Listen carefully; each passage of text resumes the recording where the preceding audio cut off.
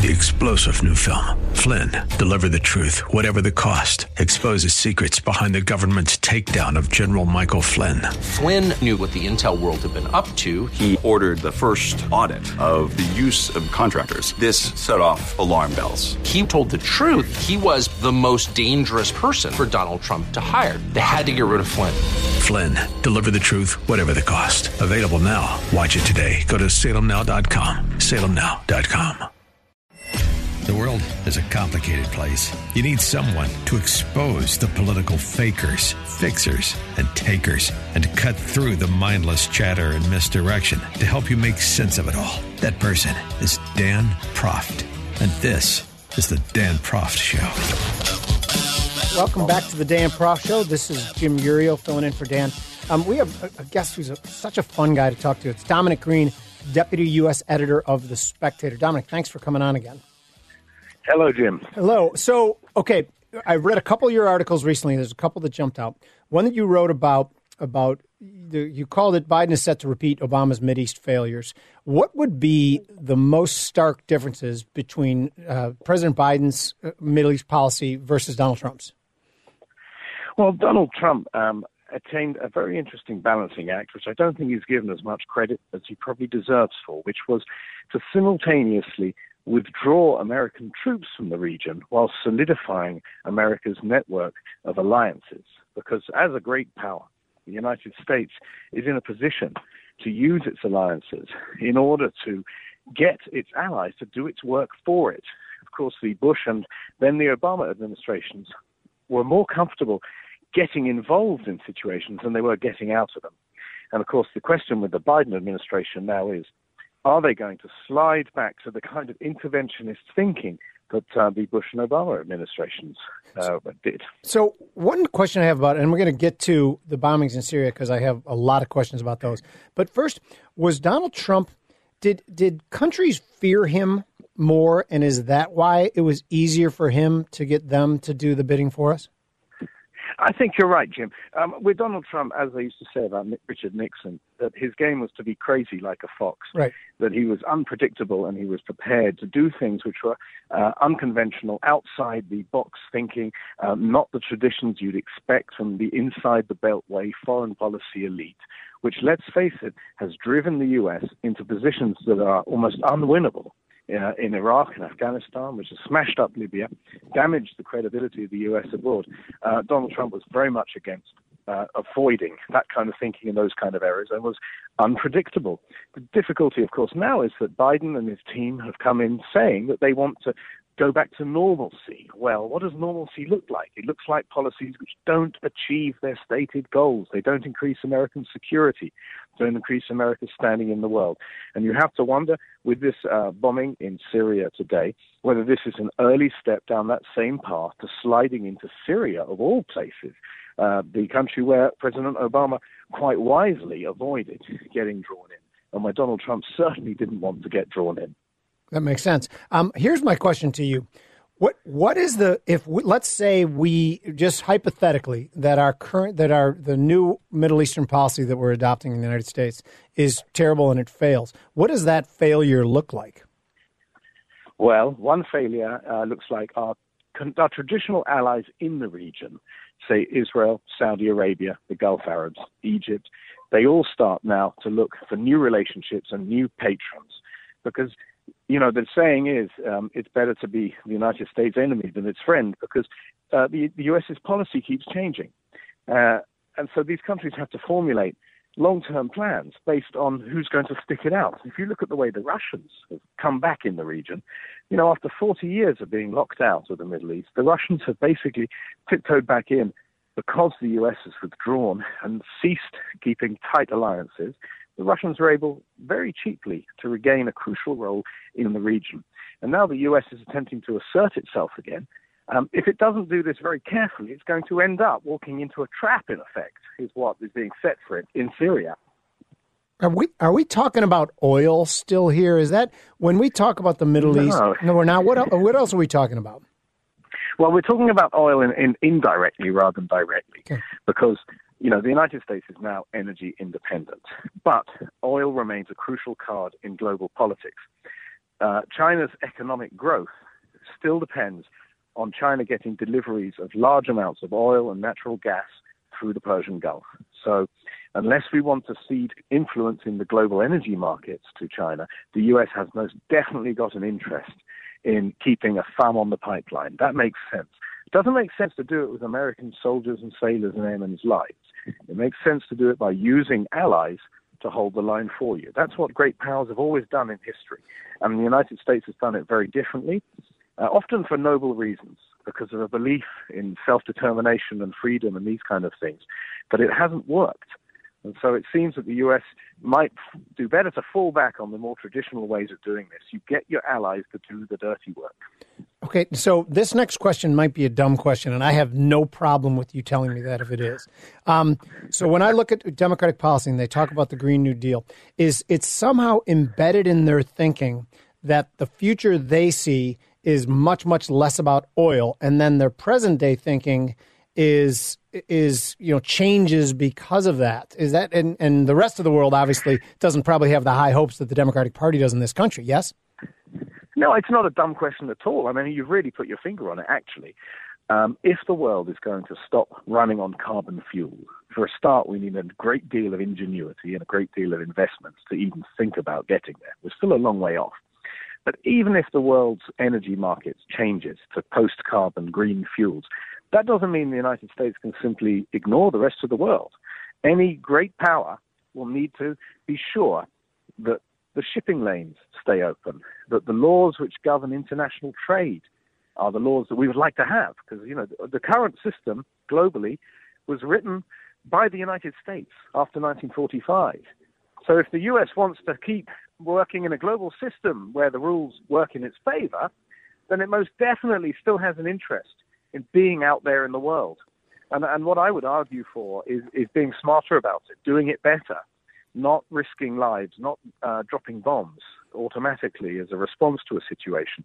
That, to me, is we have a serious risk of sliding back now into the post-9/11 overreach, and which didn't work. We must unfortunately admit it didn't work for the U.S., didn't work for its allies, like Britain, for instance, didn't work for anybody. There has to be a better way of doing this, of still shaping the world system so that it benefits the U.S. and its allies without definitely sending in the troops. Okay, so the bombing in Syria that just recently happened, when you read that headline, what was your first thought on the motivation for that? Is it just as advertised that we were, responding and it was about Iranian, aggression, or is there more of this? Is this Joe Biden trying to tell the world that he's to be taken seriously? How do we read it?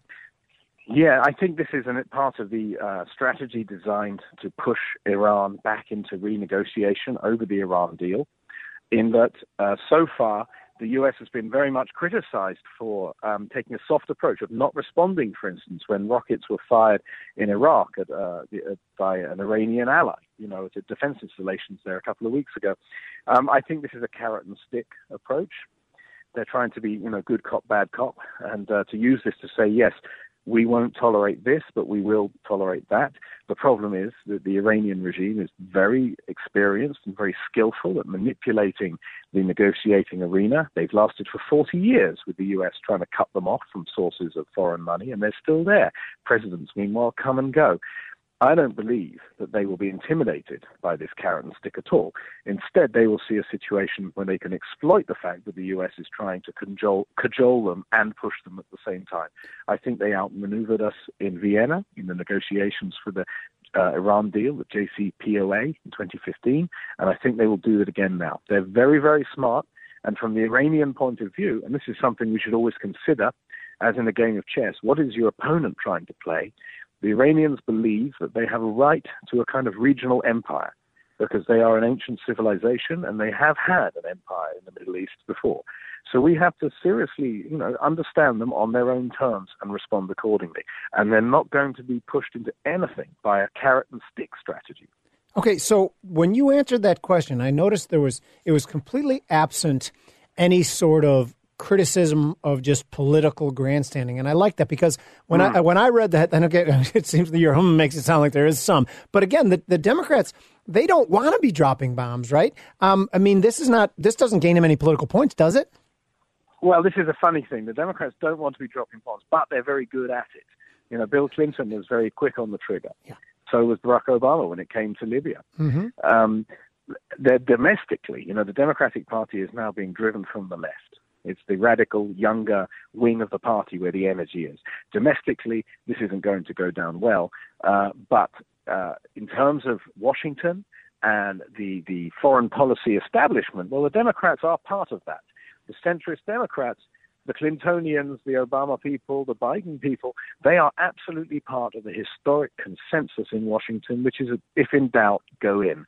And that kind of interventionist mentality has got us into difficulties before, and I think it'll get us in a knot very quickly with Iran and its agents in the Middle East. Good. I'm so glad you have some cynicism, because when we talked about it at first, there was none, and I don't like to talk about politics without any cynicism at all, because that's what I've grown to believe. Anyway, we're going to take a quick break, and then we're going to be back. This has been a lot of fun. This is the Dan Proft Show. Thanks for joining us.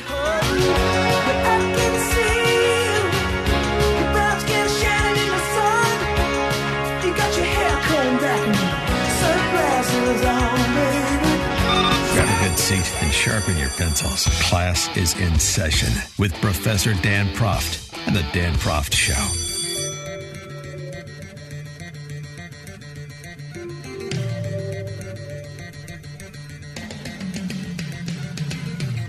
Welcome back to the Dan Proft Show. I'm Jim Urio, sitting in for Dan, and I have Dominic Green, who's the deputy U.S. editor of The Spectator. And his thoughts on the Middle East and what happened in the Middle East, I thought were fascinating and so on point. There's something else I want to talk about too. You wrote an article, and again, this show can be about finance, can be about foreign policy, but also be about fun stuff too. And you wrote an article about Phil Spector called "Phil Spector and the Sound of American Glory." I read it. So here's what I got out of it, and tell me what I'm missing. Phil Spector, who was a big, huge deal in music production. By the way, I'm a music guy myself, so I love this conversation. He killed somebody.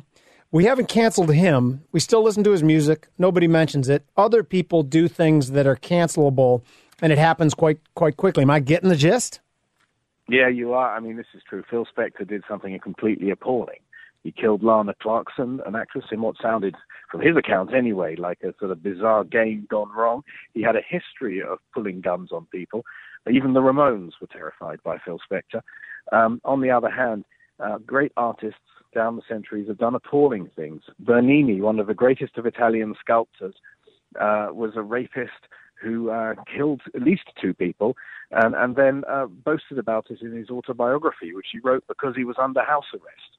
And yet people go to Rome from all around the world in order to see those amazing fountains and statues that he made. The fact remains that great art can be produced by appalling people, just as appalling art can be produced by great people. And the longer time passes, the more we tend to forgive these people. We are now in a deeply unforgiving time. The idea of canceling people as if we can simply erase their existence, like canceling the membership of a video club or an internet ID. This is a shocking thing. Phil Spector is immune to this in part because people like his songs so much. They are part of the fabric of American life. I mean, I grew up in a family of musicians, played music myself when I was younger, and Phil Spector was always, as you're saying, the greatest, the real sound of America. And we can't live without him. Okay, but you're going to have to walk me through something here, because I don't know if you watch the Super Bowl. I don't know if you're a fan of our football at all. But I've been a big fan of Bruce Springsteen. I've been a fan for him a long time. I think the song Rosalita is just an epic journey. I could listen to it over and over again. Now, when Bruce Springsteen comes on and starts lecturing me about uniting and meeting in the middle and healing, the same people, and I don't have any of his quotes, but I make the assumption that he was one of the people who wasn't all that interested in healing a year ago, 2 years ago. Can I just, at what point am I going to be able to separate the art from the artist? Because I don't know if he's a good guy. I don't care if he's a good guy. I just want to hear Rosalita again and not think about him lecturing me. What should I do? Well, I feel much the same way. And of course, Born to Run, that album was deliberately designed to sound like the Phil Spector sound. That was a tribute to the golden age. I'm glad I brought up the right guy then, yeah. Album. Yeah. And I have to say, I met him a couple of times and found him to be an extremely nice and friendly and pretty much down-to-earth guy. Unfortunately, people do seem to feel obliged to offer these political statements, and I do wish they wouldn't either, because there is too much politics, in fact, in our day-to-day lives. And one of the things, we could all share, for instance, was an appreciation of Rosalita, or the finer other moments, of which there are many in the Springsteen canon, and to appreciate that without division, virtue signaling, and the rest of it. He has my deepest sympathy for being caught with an open can in a national park. He shows he's a perfectly ordinary person. This could happen to any of us. No doubt about it. He got it. What I liked was when the judge said, "Mr. Springsteen, that'll be a $500 fine. How would you like to pay?" And he said, "I think I'll pay it now in one." So no, I wish that it didn't happen, because you're right. There are artists who, when they're on stage and singing, it's wonderful, and when they open their mouth in between the songs, it's disastrous. Right. And I think they misunderstand their public after a while. Maybe the isolation of fame and success, they misunderstand it. If I want to hear those opinions, I can always, buy a copy of the New York Times and read the op-ed page and have it from them. I don't need Bruce to tell me that. What I do want from Bruce, of course, is the glory of rock and roll. Oh, and which he does extremely well. I think there's something else, and I want to know your opinion on it too. When I look at Hollywood and the way they've just been, telling us all we need to know for the last few years, I think that is it either the type of person who becomes a Hollywood star, or it's the environment that creates this. It becomes this sort of narcissism. And by the way, I happen to know a little bit about narcissism from a personal standpoint. But anyway, there's this narcissism that develops that they think they're almost infallible with their opinion. It's like a Pope thing. Is that what it is? Is that the kind of person that goes to Hollywood, or does Hollywood do that to you? So. Did Phil Spector thought he could pull a gun on anybody, right? Yeah, I think this is when someone dreams of going to Hollywood, they dream of being with people like themselves. So yeah, there is a self-selecting thing where all the crazy narcissists get together. It is true. I mean, narcissism is the mood of our age. I was talking to a psychoanalyst, as you do. I was chatting with one, and she said, it used to be when we started out, with Freud and so on, it was neurotics. That was what we were treating people who were neurotic. They were hung up on something. And now we're treating narcissists. People have changed. And now when we find a neurotic, we ring each other up and say, look, I've got one. I've got a real live one. So narcissism is everywhere these days. And, of course, it's just even more of it in Hollywood, which is the factory of narcissism. And, yeah, again, these people are actors. And an actor, by definition, is somebody who says words that were written by other people and words they might not even understand. If you go and see a Shakespeare play and there's a bit you don't understand, it's not because Shakespeare didn't write it clearly. It's because the actor doesn't understand the words. So when they're giving us these lectures about how we should live and flying about in private jets while telling the rest of us to walk, they barely understand the language that they're saying. They speak a script, and the script now is to be left-wing, virtuous, environmentalist, crazy person, in effect. People's day-to-day lives. This doesn't look anything like people's day-to-day lives. No, but it's a religion in this country now. As we've moved away from actual traditional religion, the religion becomes Madonna and listening to her. And that, to me, is extremely troubling. Yes? Yes, it is, because, people say, well, religions tell you how to behave, but that's precisely the good and the bad of it right there. Somebody is always going to be telling you how to behave, and people will always need some kind of guidance. And getting it from celebrities is got to be worse than getting it from the professionals, because after all, religions produce professional advisors in these matters, people who are soaked in traditions that have made our civilization. Show business as we know it is a fairly recent invention, right? It's, we're 100 years out, basically, from the invention of talkies. So no, I think it's a very dangerous thing. It doesn't make people happy, simply, to be told what to do, and in that way. And the religion of woke is basically a substitute religion, which is where people confess their sins. They confess imaginary sins of racism in order to be absolved.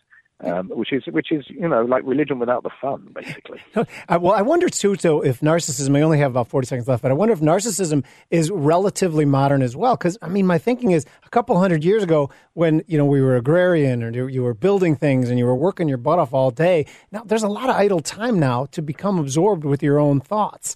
I wonder if narcissism is on this huge uprise as well. You got 20 seconds for that. Right. We all have too much time on our hands and we're not doing enough with them. And narcissism is the result. You're right. The busier we are, the better. Amen. It's true. You couldn't afford to be a narcissist when you're a farmer or when you're working in construction or doing all the jobs that people until recently did. I'm curious as to whether or not I would find a way anyway back down. Thank you so much for joining us, Dominic. It's been a ton of fun. We'll talk Jim, soon, okay? You. Thank you. And you'll have to deal with pressure.